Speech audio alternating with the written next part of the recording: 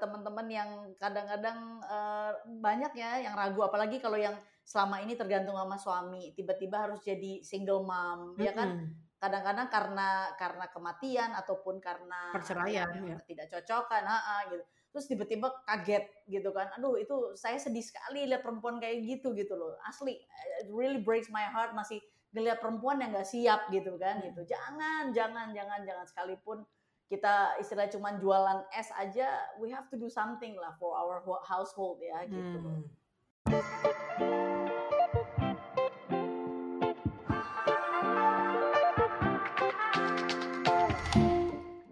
Sebetulnya Fathia ini teman dari Kakak, cuma jadi kita jadi kenal ya, dan Ya. teman keluarga, dan Fathia ini adalah perempuan serba bisa. Jadi kenapa Aduh. serba bisa dan serba canggih, jadinya dia diundang ke podcast Janda Bercanda.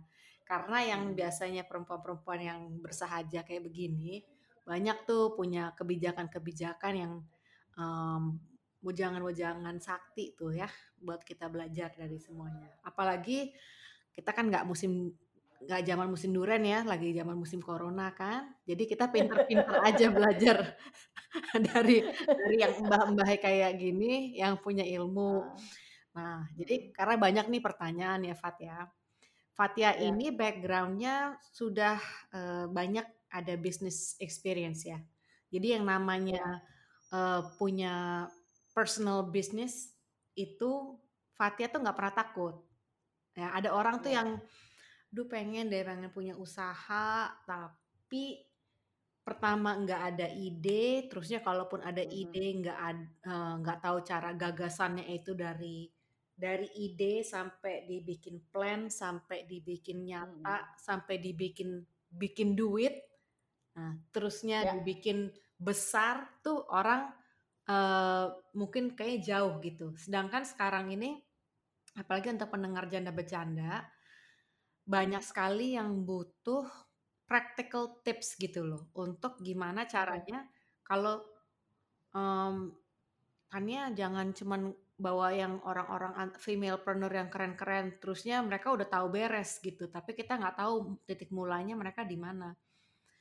Ya, Mmm, nah ini sedikit ya di-share, jangan dilupa kalau yang namanya janda itu hanya status ya. Fathia ini mantan janda, sekarang udah nggak janda lagi, sudah menikah ulang, tapi alumni.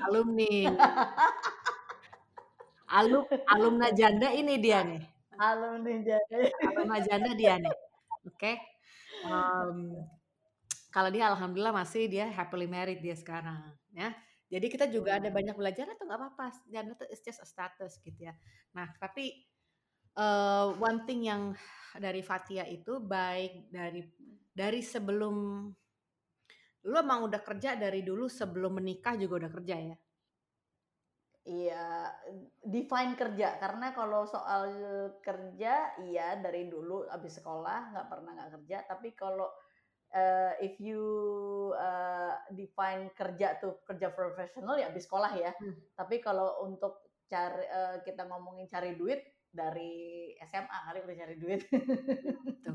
Jadi a lot of it is about habit ya, bahwa juga, Iya, kayaknya tuh bikin duit, is not something yang aneh atau musti susah karena, asal dan juga bukan hanya untuk masalah rajin ya, kalau Fathia udah pasti tahu tahu skill-nya dan juga rajin, tapi kadang kadang kita bisa tahu technical skill-nya, tapi kalau males juga proyek nggak jalan, mhm. atau kita rajin tapi kayak nggak ngerti apa yang mesti dikerjain, nggak jadi juga gitu loh, karena step-steps foundation-nya nggak jelas. Jadi umpamanya gini nih, gue cerita sama lu, "Fat, Mbak, ajarin dong Mbak, aku nih ada ide deh, lihat di Instagram, Mau mau jualan gitu jualan." ya.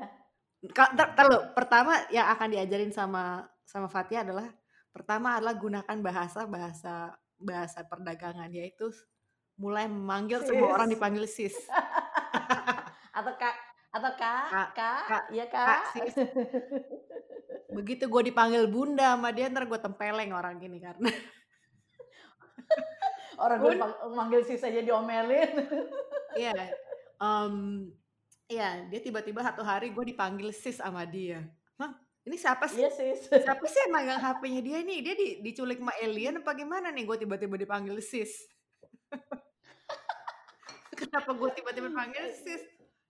Tapi itu side commentary. Coba oke. Ya. Mbak Fat, ajarin dong Mbak Fat. Aku pengen nih ada ide di Instagram pengen jualan. Gimana sih caranya Mbak? Untuk kalau mulai? Oke. Thank you Tania for having me di Janda Bercanda ya. Itu this is a very I'm very excited gitu loh. Kemarin baru ngobrol, hari ini udah diundang gitu. It's an honor for me untuk diundang. Thank you very much gitu kan. Basically mudah-mudahan apa yang kita sharing hari ini ya bisa jadi manfaat ya buat teman-teman di luar sana, whoever you are, janda or no janda or alumni janda. Yang tetap semangat ya. Yang kiat-kiat mempertahankan tidak menjadi janda juga silakan dengar. Iya. Tapi tanggung sendiri akibatnya ya kalau mau bertahan. Itu udah another episode, another episode. Karena kita kalau mau ngobrolin itu juga bisa, Fat. Karena itu juga bisa diobrolin juga, tapi mungkin another episode. Kali ini kita mau ngomongin mengenai usahanya dulu. Yes. Okay. Actually few years back, saya pernah juga diundang di suatu forum pelatihan entrepreneur ceritanya gitu kan gitu. Terus I was like, apa sih pelatihan entrepreneur? Apa sih what's about entrepreneur yang lo dilatih gitu ya? Because it's just menurut aku it's just there. Maksudnya lo punya kebutuhan uang, lo perlu jualan. Then you think of something that you like, ya kan, syukur-syukur that you like. Tapi kadang-kadang kita juga apa aja bisa kita jual. Tapi mostly itu akan berakhir baik kalau sesuatu yang kita suka gitu ya, yang kita passionate gitu. Dan ternyata pas saya ngobrol di sana, ternyata 100% of them mereka karena workshop itu ternyata bukan hanya entrepreneur tapi juga kayak some mentally exercise juga ya, kayak buat workshop buat bukan psikologis ya, tapi kayak mental workshop to be an entrepreneur gitu. Bahkan mereka sampai ke hipnoterapi segala macam gitu. Kalau aku di sana mengajarkan, jadi intinya adalah there's a borderline. Rupanya untuk beberapa orang itu ada borderline. Di sini pengusaha dan non pengusaha. Begitu mereka mau jump itu jadi pengusaha, mereka tuh kayak melewati sirotol mustaqim gitu, jembatan yang titian rambut di belah 7 gitu. Sangat-sangat hati-hati dan takut ini. Jadi mereka itu semua sudah punya produk, sudah punya bisnis plan, sudah punya hitungan, sudah punya modal. Tapi ternyata mereka belum mulai. Kenapa gitu? Saya tanya kenapa gitu. Ternyata mereka takut gitu. Mereka takut gimana kalau rugi, gimana kalau salah perhitungan gini. Ya, saya bilang itu mah susah juga ya gitu untuk begitu gitu ya gitu. Karena it all started sebenarnya kalau bagi saya sih semua kebutuhan ya. Kebetulan my father is a entrepreneur sejati dengan background orang tua yang tidak punya gitu ya. Beliau started his business dan dari 3 kita bersaudara ternyata cuma saya yang senang doing things dari ini ya gitu. Terus kemudian saya bilang kenapa? Ya saya takut ini. Jadi ternyata the biggest problem untuk orang memulai usaha adalah takut gitu kan, gitu, takut. Nah, kalau waktu zaman saya dulu dari SMA kuliah itu ya istilahnya kita harus ada punya modal kecil-kecilan untuk mulai ya gitu. Tapi kalau zaman sekarang ini apa yang nggak bisa zaman sekarang ini? Istilahnya cuma modal handphone nih, cuma punya modal handphone doang, kita bisa jualan gitu ya. Tapi it's all about keinginan. So kalau sekarang Tania tanya, apa sih gimana sih cara punya ingin? Satu, memang punya keinginan, punya kebutuhan dan keinginan. Karena waktu itu saya terus terang secara physically I don't need money karena waktu itu orang tua saya bisa provide, but I have the kebutuhan untuk mempunyai uang sendiri gitu loh. Sehingga saya bisa kuliah sendiri waktu itu, walaupun misalnya dikasih mobil bagus sama orang tua, tapi saya tetap mau kuliah sendiri, pengen beli ini gitu loh, ngerti nggak? I need to have the apa ya, the feel of an independence gitu ya. Jadi itu kebutuhan. Terus kedua, saya waktu itu cari-cari produk apa ya yang bisa dijual. Dari mulai jual minyak wangi, bayangin nggak sih lo minyak wangi yang kecil-kecil gitu, tawar-tawarin ke tetangga kemana gitu. Terus yang ketiga, apa namanya, memang ketekunan sih, ketekunan dan untuk mengatasi rasa takut apa ya, memang nggak bisa, you have to do it gitu kan, you have to do it. Biasanya orang cross that borderline itu agak sulit, kenapa? Karena dia dalam comfort zone, tidak dalam keadaan susah, nggak perlu ya ini buat tambahan-tambahan. Jadi kalau dia bermodal itu dia kayak aduh nanti gue rugi ya gini. Tapi kalau udah dalam keadaan terpaksa, udah perlu duit, itu you have to cross that border gitu kan. Begitu lo cross that border, lo temuin suatu barang yang lo suka gitu kan. Terus yang kedua apa namanya, lo siap berjualan. Sebenarnya sih produk tuh sangat relatif ya, sangat subjektif dan relatif. Kayak misalnya lo ada beberapa orang jualan gitu kan, tapi lo misalnya kenal gue dulu, enak ngobrol sama gue, lo pasti milih mana Tan? Ya, malu. Jualan produknya. Ya, jadi kan ya kan? Karena ya. Ya kayak misal kemarin, aduh Fat, gue baru inget nih gue mesti beli pesan daging nih sama lo, ini, besok nggak apa-apa Tan, gue kirim sekarang. You have that the feeling of comfort kan gitu loh, person. Nah sebenarnya kalau misalnya kita mau jualan apapun, kita tuh bagi aku berasas dari gue ingin berjual sesuatu menguntungkan tapi yang bisa mempermudah orang gitu kan. That's how I started my business actually. I have 2 bisnis di satu service, satu produk. Awalnya tuh karena gue pengen membuat orang sehat. Yang satu lagi gue mempermudah orang gitu ya. I provide online delivery gitu kan untuk ini gitu. Awalnya ingin mempermudah. Akhirnya dari situ gue kebentuk dasarnya tuh ingin mempermudah dan menolong orang sehingga jadi kita tidak bersaing karena produknya gitu, tapi kita ingin menolong orang. Kenapa dasarnya seperti itu, bukan uang? Karena dengan dasar itu pada saat kita jatuh bangun, pada saat kita jatuh, kita nggak terlalu sakit banget karena ya sudahlah gitu, gue rugi tapi ya udah paling nggak orang ketolong gitu kan gitu. Dan alhamdulillah it pays off gitu loh. Aduh awal-awal pasti rugi kan, namanya ini bukan kan, rugi itu bukan karena uang. Kadang-kadang ruginya kan kita mesti nganterin orang, ganti rugi ini karena nggak cocok lah apa-apa, tapi we want to make people happy kan gitu. So kalau dalam entrepreneur itu resilience sangat penting. Resilience, ya kan, tekun, dan memang ketakutan nggak mau rugi tuh ya jangan, hati-hati yes. Jadi tolong diinterpret hati-hati dengan ketakutan tuh beda ya. Hati-hati tuh ya tentu kita hitung ya kan, begini bisnis plannya gini sebagai guideline kita gitu. Tapi jangan menjadikan itu suatu kendala yang besar sehingga kita jadi fear, jadi ketakutan gitu. Itu yang sebenarnya banyak kesalahan orang sekarang. Oke. Nah, ya jadi itu sih kunci utamanya yang harus diiniin gitu. Kalau gue udah boleh rangkum tuh ya. Jadi ada banyak soalnya poin-poin di sini yang bisa diulas lagi. Satu, pertama adalah kalau seandainya yang tadi lo cerita udah ada workshop yang lo pernah kerjakan ke entrepreneur orang itu bukannya tidak punya planning, harus punya planning, harus punya budget, harus punya rencana, mesti tahu apa yang supplier dari mana, cost-nya segala macam. Itu mesti clear. Tapi untuk taking the first step, have faith bahwa you can make it. Dan kadang-kadang you can be as careful as you want, tapi memang bisa tetap rugi. Itu juga harus diakuin bahwa siapkan. Jadi itu kenyataannya daripada berdagang, memang bisa untung bisa rugi, nggak selalu untung memang. Kadang-kadang kalaupun orang yang untung kadang-kadang orang nggak ingat atau nggak tahu ceritanya mereka ketika mereka rugi. Nah, Ya, karena kalau sini kita dengerin nih, Fatia udah dari SMA jualan, nggak semuanya usahanya dia itu berhasil.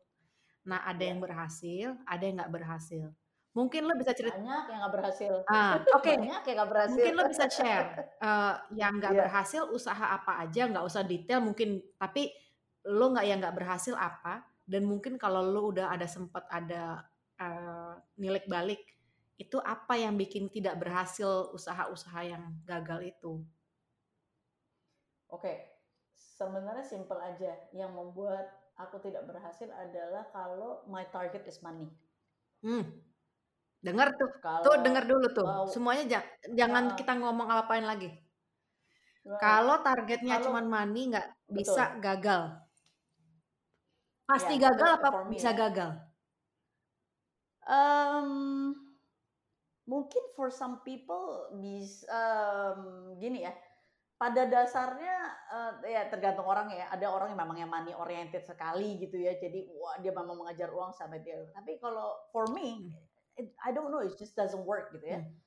Karena aku pernah mau bisnis apa tuh? Pernah bisnis batu bara, pernah bisnis apa trading, ini segala macam. Pertama ngejar duit, dua sesuatu yang aku tidak suka gitu kan. Hmm.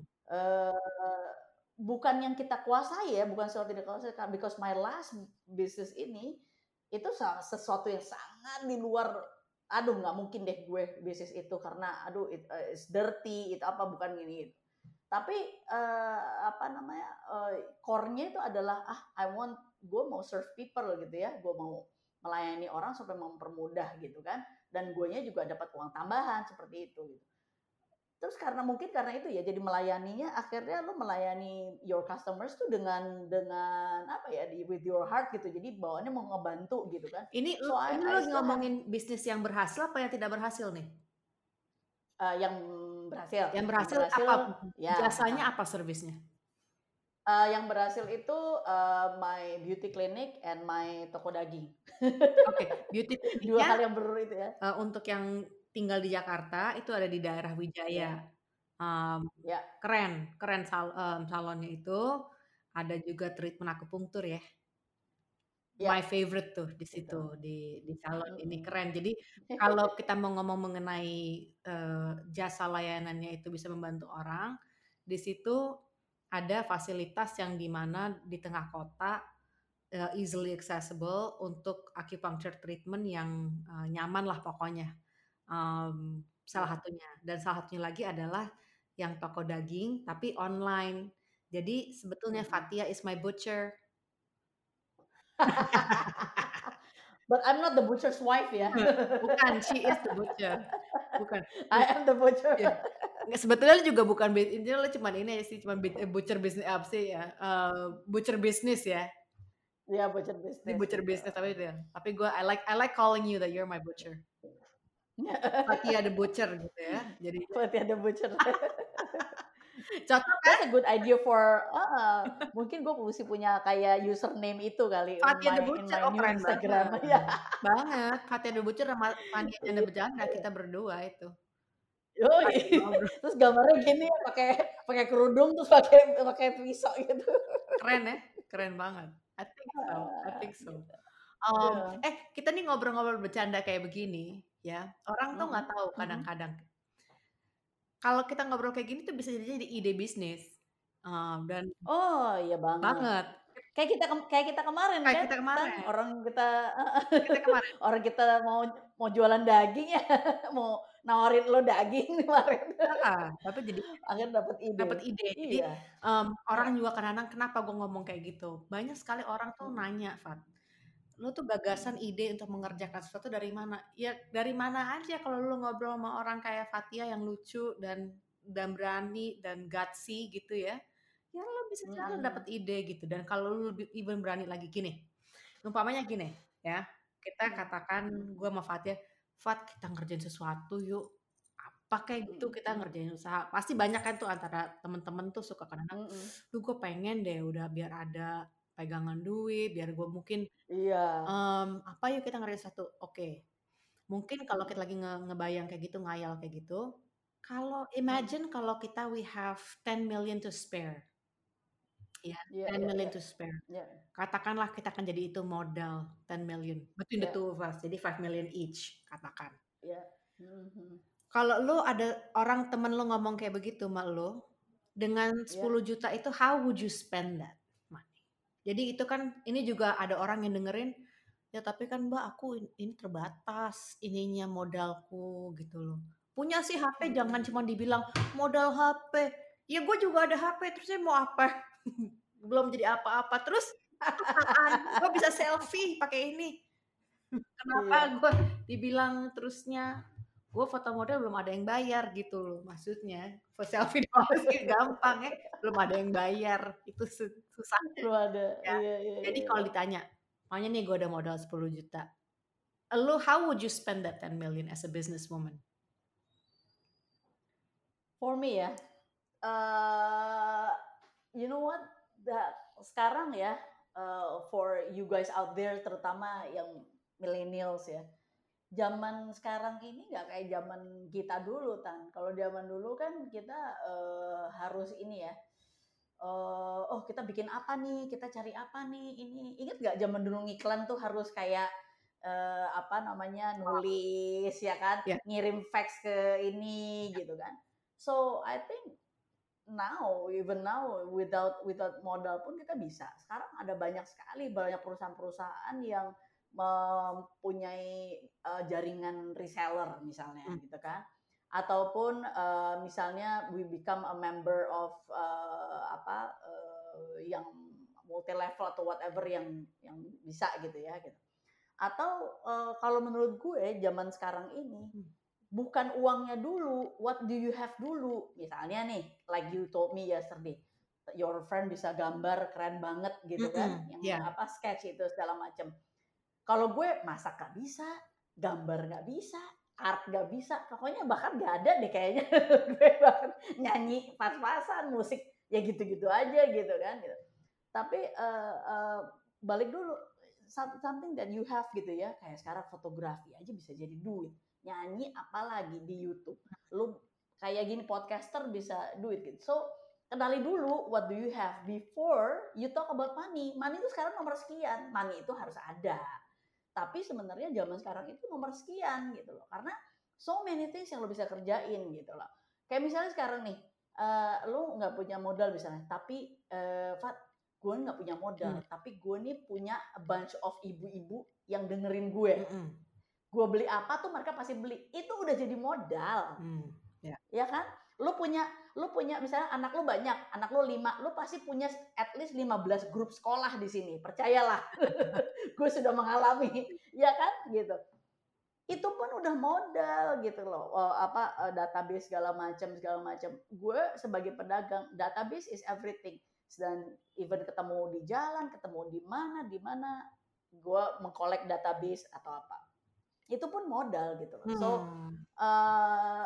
jadi untuk usaha itu first thing yang you have to do, you have to review what are your assets gitu kan, entah skill, lo mungkin bisa masak gitu kan, apalagi kayak zaman pandemi gini kan orang gampang sekali, orang udah susah jajan apa segala macam.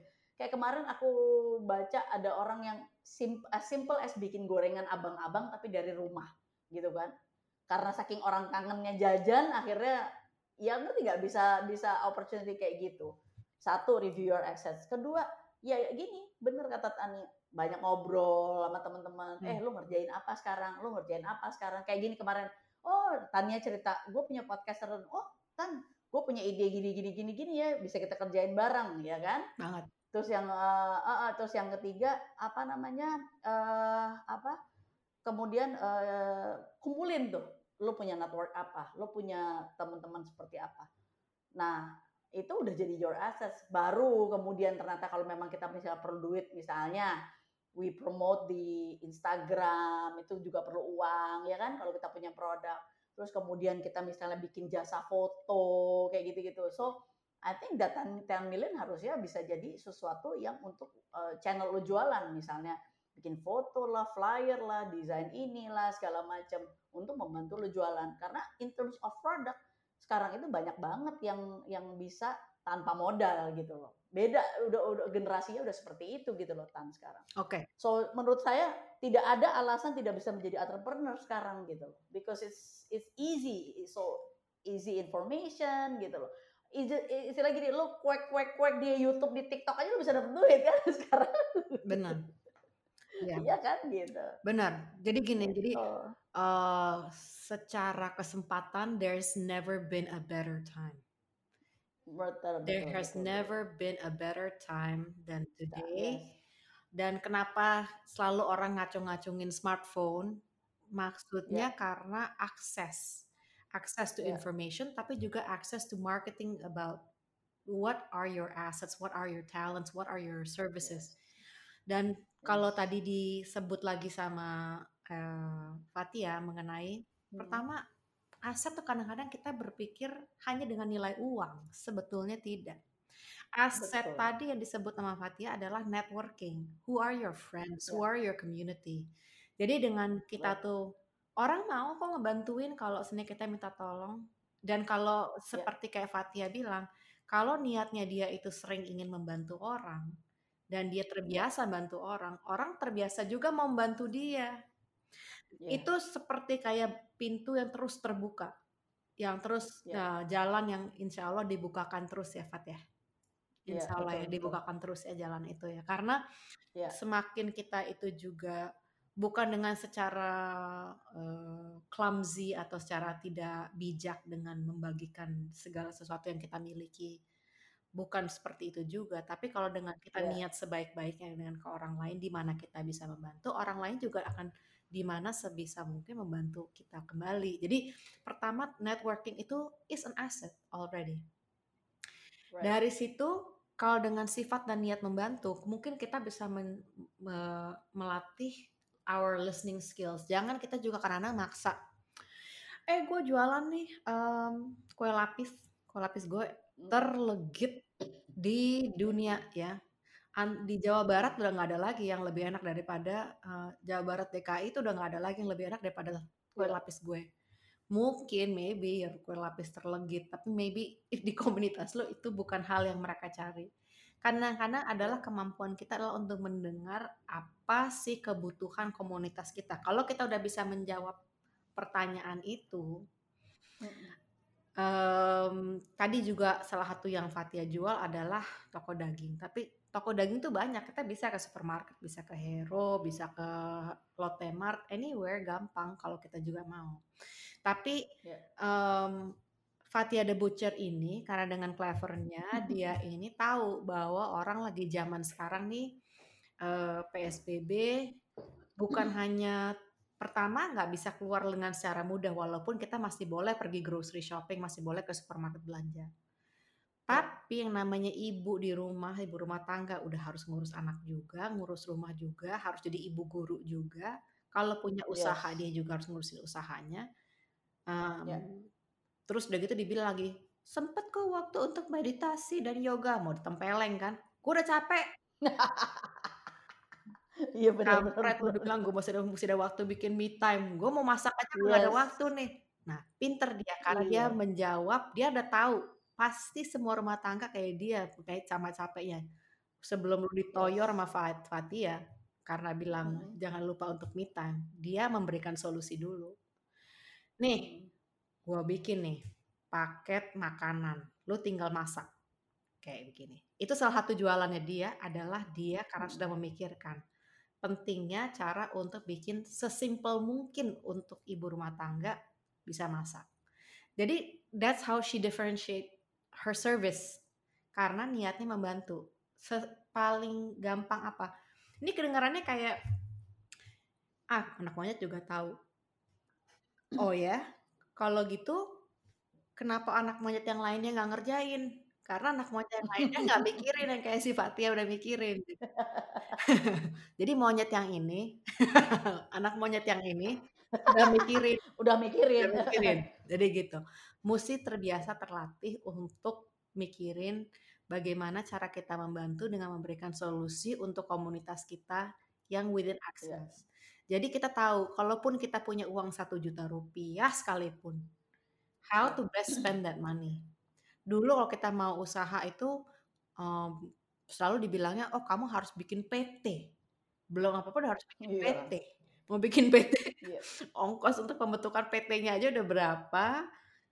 Terus orang bingung deh tuh, ntar gue mesti bikin logo. Mm-mm. Salah salah salah Logo, kaprah, salah logo, harus iya. dari kantor, harus nyari segala macam. Sekarang semua Mm-mm. itu bisa ibaratnya satu account Instagram itu ibaratnya satu toko. Betul. Tanpa perlu dengan embel-embel semuanya. Mm-mm. Palingan modal cuman satu nomor SIM card. Nah, supaya kita ada nomor yang didedikasikan untuk toko itu. Maybe it's just that. Dan kalau kita ada uang lebih, kita berpikir sudah ada idenya, sudah ada solution untuk komunitas kita, terusnya kita bikin account-nya. Mungkin karena again Fat, kenapa kayaknya gue ngomongin yang hal yang ya kalau untuk Fatia mungkin ini hal yang basic ya, tapi banyak orang yang mungkin dengerin. Nah ini nih ide yang kita perlukan. We need to know the steps. Jadi steps-nya Mm-mm. semoga dengan ngobrol ini jadi jelas ya. Jadi dari Iya, idenya mungkin ada sesuatu yang berhubungan dengan jualan makanan, tapi instead of kayak contoh tadi, instead of saying gue mau jualan lapis legit, mungkin cek what is actually yang dicari sama sama komunitas lo. Mungkin kalau lo ada komunitas ibu-ibu yang bilang anak-anak gue paling males makan sayur, mungkin lo ada address itu, like mungkin lo jualan jus minuman jus sayur yang enak, yang yes, something yang different, yang gampang dikonsumsi, yang ibu-ibu iya, nggak usah repot gitu loh. Maybe ini iya, kita cuman brainstorming ya untuk cerita gimana betul, caranya. betul. Terus apa lagi ya Fat ya? Kalau udah sekarang kita ngomong, oh udah nggak ada lah excuse ya. Iya, betul. Mindset udah satu, kedua. Terus gimana caranya kita motivasi untuk terus wah udah 3 bulan jalan, 6 bulan jalan, bahkan setahun jalan, kok kayaknya belum balik modal usaha gue, berhenti aja atau gimana nih? Nah, advice lu bagaimana tuh untuk usaha-usaha yang kecil yang kayaknya stuck, um, Hmm. bergagal juga belum mati banget gitu, tapi berhasil Hmm, juga hmm, hmm. enggak gitu. Lu Oh, oke. sarannya apa tuh untuk yang bisnis-bisnis kayak gitu? Em, Gini ya, kayaknya sih kalau misalnya itu biasanya terjadi when you already started apa namanya middle entrepreneurship ya. Jadi kayak udah setengah jalan, udah punya pegawai, biasanya kayak gitu tuh Hmm. masalahnya gitu Hmm. kan. Nah sekarang it depends who you are actually gitu ya. Kalau misalnya lo itu modalnya misalnya kayak tadi, lo mencari kesempatan, oh di tempat gue kekurangan ini nih, gue cari aja supplier. Kita kan jadi kayak middleman ya. Hmm. Itu sih actually kayak orang-orang just tip deh, kayak orang just tip itu Hmm. good idea banget kan, Ya. just tip gitu kan. Menurut gue sih nggak mestinya nggak sampai ke tahap itu ya. Karena the more lo service bagus, orang pasti akan lewat lo terus misalnya, ataupun mengandalkan lo terus gitu kan. Nah tapi kalau kita talk about orang baru bisnis mau mengambil jalur itu, ya udah deh gue yang penting jualin barang orang, asal reseller, as distributor apa segala macam gitu. Itu sih insya Allah asal lo nggak ketipu sih sebenarnya jauh dari rugi harusnya, karena kan you don't provide anything kan gitu. Jualan lo tuh adalah tenaga lo gitu kan. Tapi begitu lo udah middle kayak gitu, ya you have to decide sih. You have to decide whether lo itu mau gini-gini aja dengan atau lo mau memang you find professional help.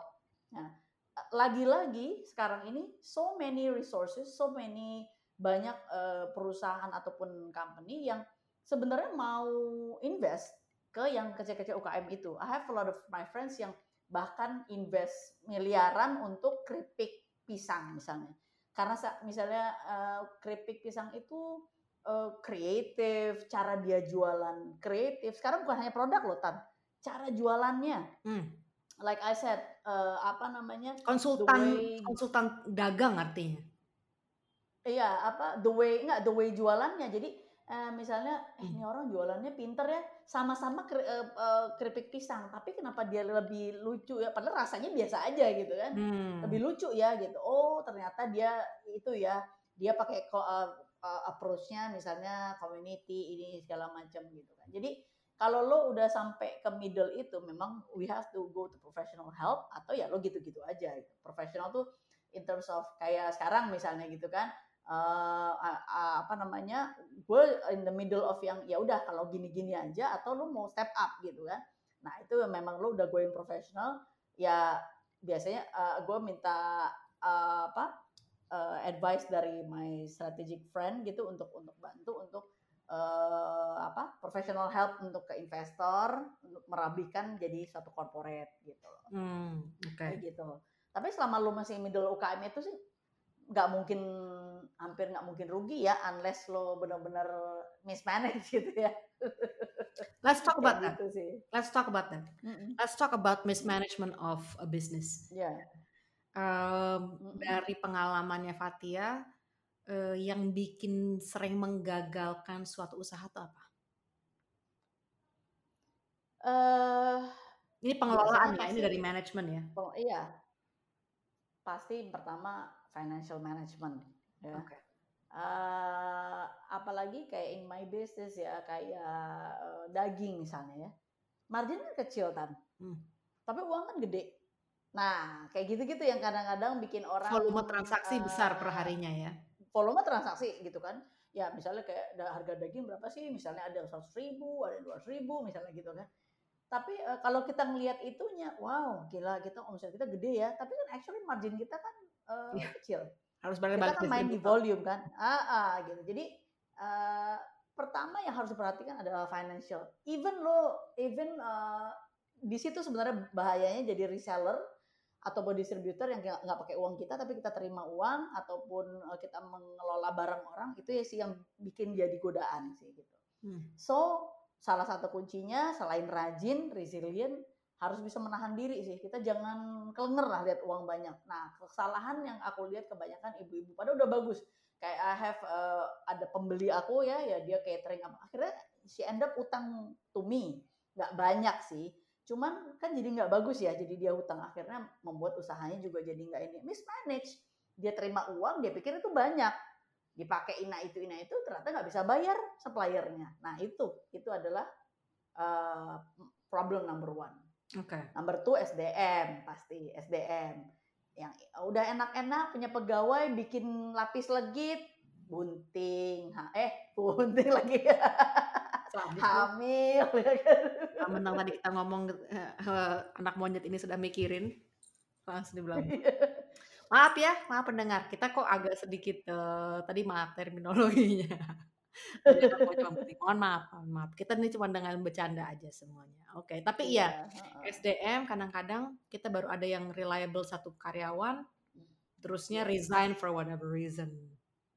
iya, gitu.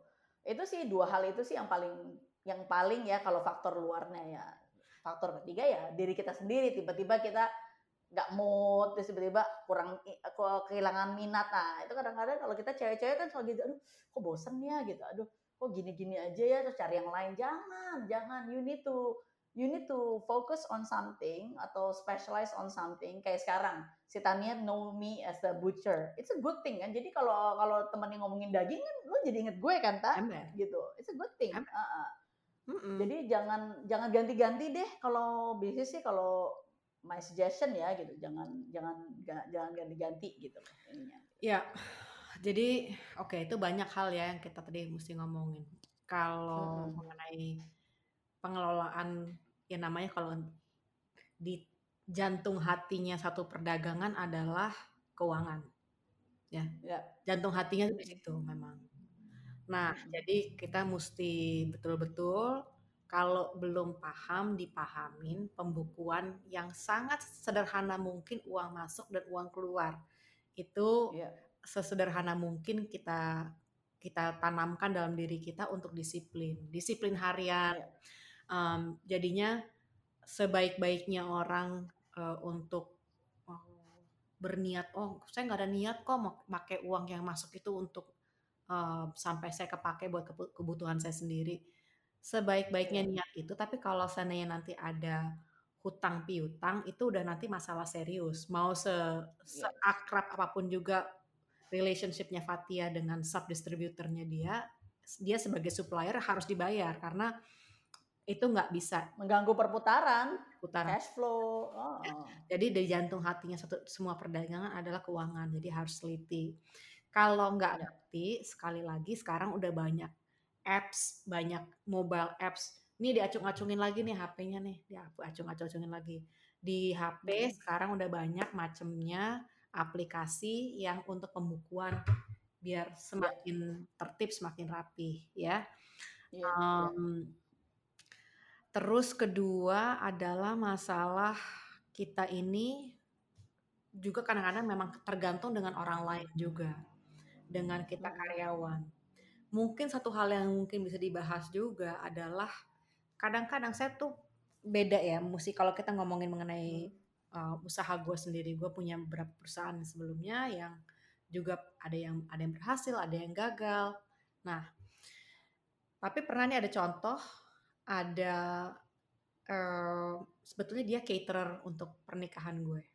Nah, dia itu dari dia Mm-mm. pertama kali buka usaha di tahun 80 sekian, punya 16 karyawan. Sampai hari ini 16 karyawan yang utamanya itu masih kerja sama dia.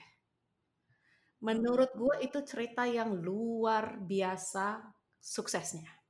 Karena nggak segitu gampangnya untuk satu business owner bisa mempertahankan karyawan dari hari pertama sampai hari bisnis itu masih berjalan. Mau berapapun lamanya itu. Nah, kelebihannya apa yang gue perhatiin daripada usaha catering itu? Caterer. Itu tadinya usaha Mm. catering kecil-kecilan dari rumah tangga, tapi Ya. akhirnya menjadi salah satu catering terbesar dan catering mahal ya. Ini bukan catering Ya. yang murah loh, ini catering mahal. Ya. Jadi untuk dia bisa grow dari usaha kecil rumah tangga sampai usaha yang benar-benar solid di Ya. zaman corona sekalipun, itu karena dia ada budaya di dalam usahanya dia itu budaya kerjanya yang si karyawan itu dengan bosnya, employernya itu benar-benar cocok. Kita Mm. harus juga mempelajari itu apa yang motivate karyawan kita juga untuk stay. Karena kadang-kadang karyawan kita itu juga punya other plans. They want to get married, they want to have kids. Nah, Ya. itu nggak salah untuk karyawan mau punya other plans. Tapi gimana caranya kita menciptakan workflow yang dimana karyawan kita juga bisa stay with us and stay with the business gitu. Mm-mm. Artinya Mm-mm. itu juga ada sesuatu dari diri kita yang kita mesti mulai dari awal pada saat kita mempekerjakan orang. Jangan terlalu cepat meng-hire orang tanpa kita merasa yakin bahwa orang ini memang yang layak dipercayakan untuk growing together with the business. Jadi Ya. kadang-kadang kita juga starting the business dengan gambaran sudah melebihi daripada just making the money today. Melebihi daripada just making the money this week. Tapi mungkin juga ada Yes. gambaran melebihi daripada setahun, mungkin kalau 10 tahun mungkin udah terlalu susah untuk menggambarkan that business, tapi mungkin yang 5 tahun. Yes. Nah, kadang-kadang ngobrol tuh sama karyawan. Saya ini Mm. mau memperluas bisnis butcher saya ini ke Mm. semua kota-kota besar di Indonesia. Mm. Nah, untuk itu saya perlu orang yang bisa saya andalkan. Kamu saya hire umpamanya sebagai bookkeeper saya atau social media Mm. manager saya. Mm. Kira-kira kamu itu sesuatu hal untuk saya mengerjakan ini, saya akan ada bayangan saya mau mesti mengerjakan 3-5 tahun. Kamu bayangan 3-5 tahun kemudian masih mau nggak untuk mengerjakan social media management? Kalau seandainya itu satu hal yang kamu merasa tidak tertarik, jangan kerja sama saya. Segitu ya. Kadang-kadang kita mesti Mm. be that honest ya sama karyawan. Iya. Iya. Masalah hiring apalagi kalau di bisnis-bisnis rumah tangga kecil rumah tangga gini, memang apalagi kalau masalah pembukuan, masalah social media management, kita udah baru-baru enak, tiba-tiba orang itu berhenti, jadi keteteran segala macam. Banget. Mm-mm. Udah kenyang lo ya pengalaman itu, Fatia? Aduh, kalau SDM udah kenyang banget deh gitu. Tapi alhamdulillah sih into my main business ini yang klinik, aku punya pegawai yang 16 tahun udah sama aku dari pertama kali. Oh.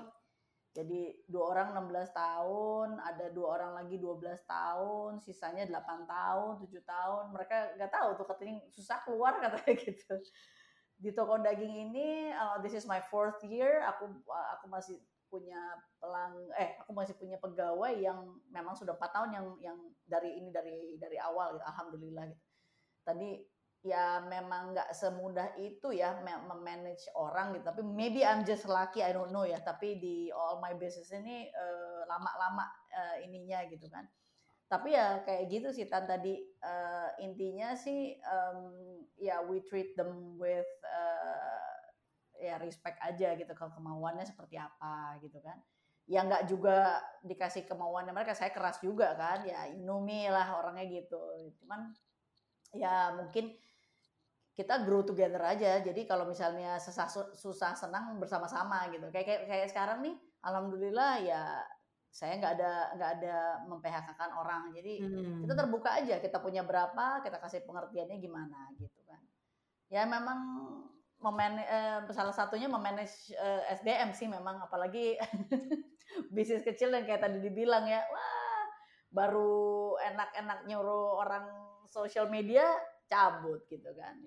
Cuman memang zaman sekarang challenge sih Tan untuk SDM, apalagi kaum milenial sekarang tuh agak mereka nggak kayak kalau anak-anak yang ini nih, memang mereka ada emotional attachment-nya tinggi ya. Jadi mereka merasa dulu tuh mereka kan sambil kuliah, dikasih kesempatan kuliah, ditrainingin, dikirim ke luar negeri, dikasih sertifikasi ini. Jadi masih ada rasa memiliki gitu loh Tan. Nah kalau sekarang challenge-nya memang millennials ini sih lebih lebih job hopping-nya memang lebih cepet sih mereka sih biasanya sih. Gitu. Oke, itu artinya ada discussion point yang baru lagi, mungkin kita ulas di another episode ya, karena kayaknya kita harus ngundang balik nih Fatia untuk kita pembicaraan. Terlalu banyak topik baru ya. Belum lagi soal ini, curhatan. Kalau curhat terus tanpa henti gitu kan. Tanpa henti. Tapi full of gratitude. Oke, Fatia Harmidi. Kenapa gue ingetin nama lo Fatia Harmidi? Fatia Harmidi. Iya. Oke, nanti gue include di show notes semua links untuk yang your businesses. Dan juga kalau kayak gini, my pleasure. Kalau kayak gini, inget ya teman-teman, help each other. Fatia punya bisnis, kita punya channel. Mention gitu loh. And this kind of support in your community, you give, you get. It's just as simple as that gitu ya. Dan it's fun. It becomes fun. So kita akan lanjut another day. Kita akan interview lagi sekali. Yes, thank you for having me today. Jadi kita jadikan ini, my pleasure. Jadi kita akan ini ya, jadi bikin untuk Femalepreneur series ya. Yes, asik. Asik. Ini seru banget nih. Oke. Seru banget nih. Nggak, karena itu Tan seru untuk teman-teman yang kadang-kadang banyak ya yang ragu, apalagi kalau yang selama ini tergantung sama suami, tiba-tiba harus jadi single mom, ya kan? Kadang-kadang karena kematian ataupun karena perceraian, tidak cocokan, gitu. Terus tiba-tiba kaget gitu kan, aduh itu saya sedih sekali lihat perempuan kayak gitu loh, asli, it really breaks my heart, masih ngelihat perempuan yang nggak siap gitu kan, gitu. Jangan sekalipun kita istilah cuman jualan es aja, we have to do something lah for our household ya gitu. Itu jangan terpenting, financial independence ya. Independence, yes. Itu untuk juga membangun self esteem kita, membangun ketenangan diri sebetulnya. Jadinya karena kita juga Iya. relax dan mapan, dan kita juga jadi good role model juga untuk anak-anak kita untuk lihat, oh memang bisa kok untuk berusaha, ibu juga di rumah bisa berusaha gitu ya. Iya, betul. Oke. Alright, thank you so much Yes. Fatia. And Thank you to you too. alright, take care. Bye. Take care. Bye bye.